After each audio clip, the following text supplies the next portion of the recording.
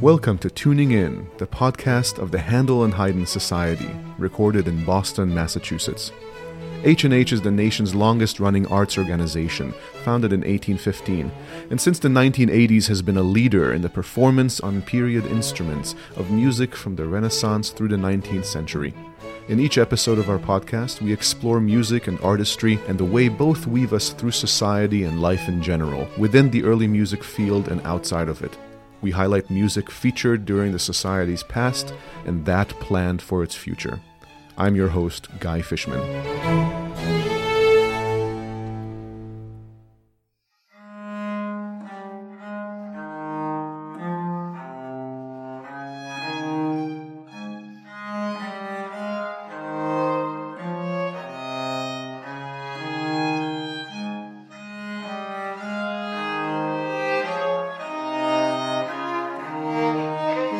The Handel and Haydn Society is fortunate to have a diverse group of singers and instrumentalists lend their talents to our performances. All are experts in various areas of the early music field. These podcast episodes are meant to give the listener a glimpse into the artistic process of bringing the music to life and indeed insight into the music itself. But I also hope to introduce some of our musicians to you in ways that you may not have access to when coming to see us perform. So many of us have interesting stories to share and noteworthy lives beyond H&H that inform our commitment when we come together as H&H.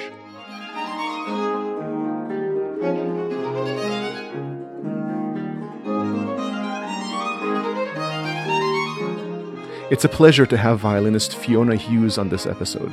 Fiona studied at the Cleveland Institute of Music and Oberlin Conservatory and has performed with groups along the East Coast, including Boston Baroque, Apollo's Fire, and the Washington Consort. She is a tenured member of Handel and Haydn's violin section. Fiona, welcome. Thank you so much for joining me. Thank you, Guy. Thanks for having me. So I wanted to jump right into it. Few people, if any, begin studying the violin on a period instrument, right? Mostly it's a standard instrument or a modern instrument. When did you start playing the violin? Why? And when did you take up the Baroque violin? Great question. So I was 7 years old and I heard Bach being played on the violin. It was actually the Bach, the famous double concerto in D minor for two violins. And it was being played on modern violins. But I heard that piece and I apparently came home and insisted to my mother that I wanted to play that instrument. I would brook no resistance, right? And so they just got me signed up for violin lessons. And I already played piano, so I had that sort of foundation. Let's say I was never a great practicer, but my mom really got me to practice, bless her. So I'm very grateful to her now in hindsight for all those times when I didn't want to practice. She made me practice. And then basically, I have to say, even though I'd heard a lot of early music recordings, I had not heard a Baroque violin, which is to say I never heard gut strings until I saw a Baroque violin being played live in Cleveland, Ohio, while I was in music school at Cleveland Institute. I'll never forget, I walked into Harkness Chapel there at Case Western University, and I had my back to the stage, and I heard this unearthly beautiful sound. I was like, what is that? Like, that's a violin. And I turned around, and there it was, this gut-strung instrument with the Baroque bow turned, it's like, what is that thing? I want that. And from that moment, I'll never forget, it was just like, that's what I want to do, because suddenly the sound of the instrument, it just made sense with early music, which I'd already been drawn to as I studied the violin. Wow. So you turned to the dark side all the way in college. Took that long to get there. Right. Can you believe it? I know. Because, there are some people like my friend Ann Timberlake, fabulous recorder player. Like, she grew up being surrounded by early music people because she grew up in Bloomington, where Indiana University is. She thought it was totally normal to play an early instrument and to specialize in one from the get-go. I think she was 11 when she took up recorder. And she and I laugh about that from time to time. Like, I was very much the right down the middle of the road, modern violin approach. And I had a wonderful time at Cleveland Institute, and I learned a lot about chamber music there in particular. But yeah, the early music thing was definitely down a side road, it looked like, but it's sure been a good one. So how did you find that change going from a modern instrument to a period instrument? There were the phases of trying to hold the Baroque violin without the modern appendages of the chin rest and shoulder rest, and standing over the mattress to make sure if I drop the instrument it's not going to break. So that's sort of my early memories, like, how do I hold this thing and not fall off? But basically, I have found the whole approach of historical performance practice to be one of real depth in terms of understanding the context of the music. So it definitely informs my modern violin playing as well. And when I pick up my modern violin to play with the Richmond Symphony, for instance, I really have a broader and sort of like a deeper sense of the context of the music and the way that the composers influenced each other. I guess those of us, when we study historical performance, we really are being historians in a sense where our instruments themselves are part of the musical understanding. Whereas the modern approach, in some cases, it tends to move towards you're just interpreting it subjectively by yourself on your own, however you feel is how you play it. Whereas with historical deference, you might say, okay, I'm going to actually figure out what this composer would have been influenced by and what the thought was about, what is the right minuet tempo? Well, it turns out there is one, and they certainly do influence each other. Interesting. So you took up not just the physical instrument, but also began to develop these ideas about the differences in approach while you were still studying modern violin, right, at Cleveland.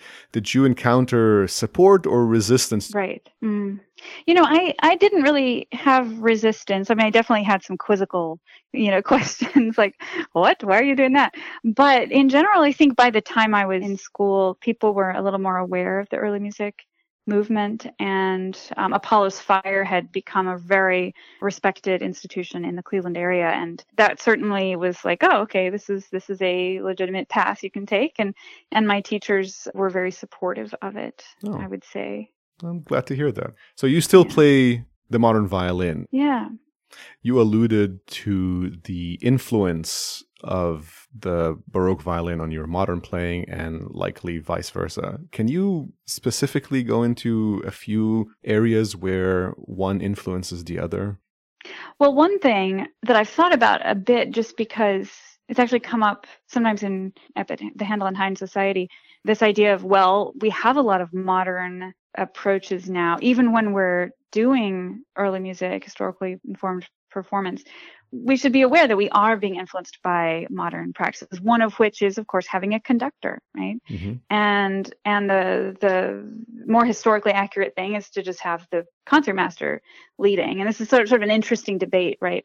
But one thing I would say is I just love this modern development of someone up there waving their arms, showing what the music should sound like, right? This is why I love H&H so much, and I've worked there for 10 years without even living nearby, is working with Harry Christophers in particular, and all these wonderful guest conductors that come in, because that is such an inspiring thing to me, because I'm a very visual person as well. So it's so helpful and inspiring to have someone who's showing in this way, which again, it's a development that we now have that they didn't have back in 1700 as much, where the conductor is not playing an instrument, therefore he or she is completely free to show just the musical ideas and inspire us all. And so that's been kind of fun to see. Yeah, this is a modern development, and we can bring it into our historical performance. That's just my sort of personal opinion about that. Like, no, it's not historically accurate, and yes, it's wonderful. The conductor / music director, as we know them today, is a mid-19th century invention, basically. Mm-hmm, there were timekeepers, but what you said is so clear and correct that this is someone who's not playing an instrument. Someone needs to lead the show, and traditionally that would have been a concertmaster. That's why they're called concertmaster on a violin, or maybe a harpsichordist. Oftentimes the composer, him or herself, would take that duty on, but we don't expect to see the conductor. In fact, I played a concert once where the conductor took up a violin, and this was a Pops concert. So he played Devil Went Down to Georgia, and we played it, and he decided he was going to play the violin part. And the audience was shocked to see the conductor take up an instrument and play quite well, actually. The roles are so distinct today, whereas at the time when most of the music that we play was composed, roles were mixed. The composer was often the conductor, often the performer, and oftentimes they played multiple instruments. And sometimes it's hard to know what instrument the work was composed for, because this guy played violin and oboe, and who knows. But I love your perspective on the beauty of having a director. There are historical inaccuracies, but we accept them because there's so much to be gained from it. Yeah. If it's a good conductor. Yes, right. So you have been a member of H&H for 10 years. I am proud to say I sat on your audition. One of the things that perhaps before listening to this episode, folks may not have known about you is that while you're up on stage with us, with many Bostonians, you don't live in Boston. In fact, you're one of our farthest traveled members. Where do you live? So I live in Central Virginia, actually. For those who may know about the Stanton Music Festival. So Stanton is a small town, and it's this sort of hidden gem here in Virginia. A lot of beautiful musical acoustics available to musicians in this town. And Stanton Music Festival happens every summer. Sadly, of course, it has been postponed this year. But I live right here. I can walk downtown, and it's just a wonderful place. I'm from Virginia originally. And when I graduated from Oberlin, my teacher, Marilyn McDonald, suggested that I audition for the Handel and Haydn Society. And I was like, the what? The what society? I had never heard of it. And now I look back and I think, man, I didn't know anything. I had no idea what was out there. It's been wonderful. And it's been absolutely worth all of the traveling. I don't really enjoy traveling, but I do a lot of it. And it's totally worth it for the artistic inspiration of working with H&H. Wow. So that's my next question. What has life been like for the last 10 years, especially as someone who self-professed not a lover of travel? It's a lot of travel you have to do. I mean, you were with us, if not for every concert, then the wide majority of them, and we get to enjoy your playing often. So what has that been like for you? Well, I have to say my hosts up there in the Boston area have been consistently my home away from home, and they're just so generous, and that makes it feel like I can make this work, having a sense of expectation, like I know where I'm going to stay, and I'm able to be at home and have a somewhat normalcy there compared to what a lot of people who travel, living from hotel room to hotel room, that would be dreadful. But it has worked for me because H&H has such a consistent and sort of predictable schedule. I'm like almost every month there's something, or every other month. I've just got to where I hit the ground in Boston, and I'm there, and I know exactly what I'm doing, and I know where I'm getting my groceries, and I know how to use the public transportation system and all these things. I mean, I grew up in a country, like I'm pretty much from a more rural background, and Boston was just this incredibly overwhelming city when I first got there. I got lost my very first day getting to the first rehearsal, 10.5 years ago. And now I feel like it's my backyard. It's a great city. I usually stay in the North Cambridge area, and I've gotten really used to that as well. But it certainly has been an interesting life, to be traveling as much as I do. If it makes you feel any better, I was half an hour late to my first rehearsal as well. I took Route 95 the wrong direction and basically went all the way around Boston to get up to Melrose, where we were rehearsing, and thought I was certainly going to get fired. Everybody was very worried, but had a good laugh. Over it. But it's a familiar experience. I think longtime Bostonians are still getting lost in the city. Yeah, right. We do love it.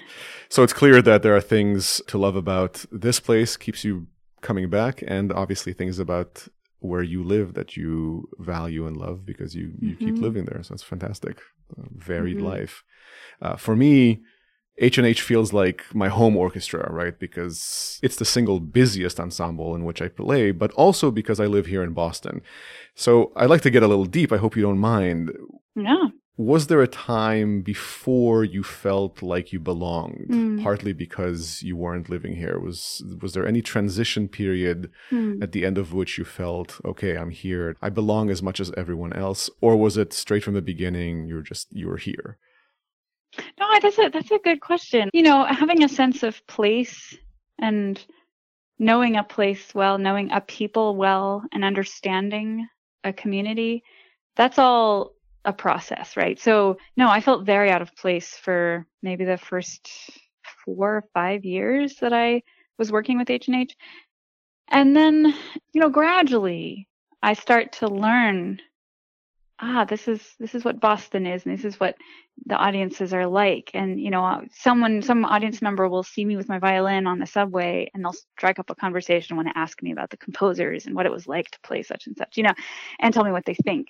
And it's just great. I really appreciate that, almost a small town feel about the community there. And I've learned to kind of make myself more available to talk to people, go to events outside of rehearsals and things. I'm an introvert, right? So I've never been the sort to just immediately open out and get to know everybody and feel comfortable in any given place. But yeah, there's something real special about the Handel and Haydn Society being such an established institution. I talk to people who know about early music in general, who have a favorite specific composer, and they might mention, if they love Haydn, they've never heard of Handel and Haydn Society, but they'll say, "Oh, I love the Haydn creation, the one that Harry Christopher conducts." And I mean, you mean the one with Handel and Haydn? Oh, that's the one. Yeah, that's right. And so this is like a conversation I had in California a year ago, and I was just like, whoa, we have a reputation, right? Like a really good reputation. That's this is my favorite recording of all time. Someone who really is an expert and knows a lot about Haydn, and it was just kind of cool to realize how far-reaching it is, and yet at the same time how much of a small town community feel it can be. Absolutely. It's called a society, and I feel like the audiences, the board, the administration, and the musicians take real ownership of it. And we kind of are a society. I am grateful for the things you're saying about H&H, but I want to veer slightly aside from it and talk about one of the other things our listeners may not know about you, which is that in addition to your work at H&H, you not only perform with other ensembles, which is something most of us do as well, but you are artistic director of an ensemble in Virginia, Three Notched Road. I'm not sure how many early music ensembles with full seasons are active in Virginia, but in light research, it certainly seems you are premier among them. Did you found this group, and what brought about its founding? Oh, yeah. Thanks. Three Notched Road. We were founded back in 2011. This is our 10th season starting this fall. And basically, I was one of the founders. Ann Timberlake, the recorder player I mentioned earlier, and David McCormick, another Baroque violinist. The three of us got together and said, let's get something going here in Central Virginia. There's not enough going on in the field of early music. We perform the full length of Three Notched Road. And for those of you not from Virginia, Old Three Notched Road ran from Richmond through Charlottesville to Stanton. But sometimes you see an old sign that says Old Three Notched Road. Basically, Highway 250 now covers what used to be the road. And they would mark it back in the 17th century. They would mark the road by chopping 3 notches in the tree. So that's where the name comes from, right? I see. Very, very historic place, similar to Boston, lots of history here, and a lot of interest in early music. I think compared to Boston, there's not as many early music groups. So when we go to a school and we play these early instruments for the kids, we can be basically 100% sure they have never seen or heard anything like this. They see the theorbo, the lute with the long neck. They're like, what is that? That is so cool, right? It's been really, really great here. We do outreach concerts to schools, but we also have a full season of 4 concerts a year that we present in all 3 cities. And it's a smaller ensemble than H&H. The maximum number of musicians we've ever had on stage is 12. And most of our concerts, it's 5, maybe 7 musicians. And we do a lot of vocal music as well as instrumental programs. Wow. So that's 12 concerts, right? 3 cities, 4 programs. That's significant. What goes into artistic directing a group such as this? And do you also have to tackle some of the administrative work that's associated with a successful ensemble? Oh, yeah, for sure. Basically, there are 2 staff members.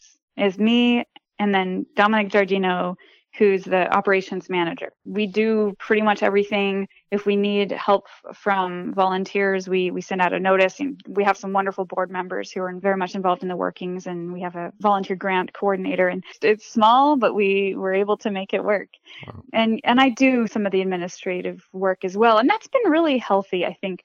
If I could do it again, I would have taken some of those classes on how nonprofit organizations work. I would have done that way back in college. I had no idea how important that would be, right? But I've learned as I've gone. I've learned from making mistakes, and Yeah. And then you pick up and get back on the horse, right? I generally program all of the concerts. That's the main work of being artistic director, is choosing the music and then guiding the rehearsal process. Mm-hmm. I have a whole list of guest artists who come and perform, some of whom are familiar names with Handel and Haydn as well. But the early music field is far flung. We have brought people in from Seattle, from Chicago, from all over the country. And it's just been wonderful to bring fresh faces and fresh talents to Virginia. One of the things that I do occasionally have to explain, if somebody says, well, so-and-so was playing cello last time, and now we've got this other person, and I'll point out, well, this is actually a gamba. It's a different instrument. You can't hire the same person, especially not necessarily. Sometimes you can, but we do have such variety in programming because we're pretty much the only thing around, right? And we do medieval music, we do Renaissance, we do early American stuff, and we've had American gourd banjo on our concerts, right? So we got to bring in these people who specialize in these unusual instruments. And so that's one of the easy explanations for why we have so many fresh faces from season to season. And then we do have our core. So among these repertoires that you've just mentioned, is there anything that you feel is like your home repertoire, the things you specialize in, audiences have come to expect? If the audience comes to expect anything of my programming, it's that it's gonna be really broad. I don't stick with the same country or the same century within the same program. And so sometimes I do.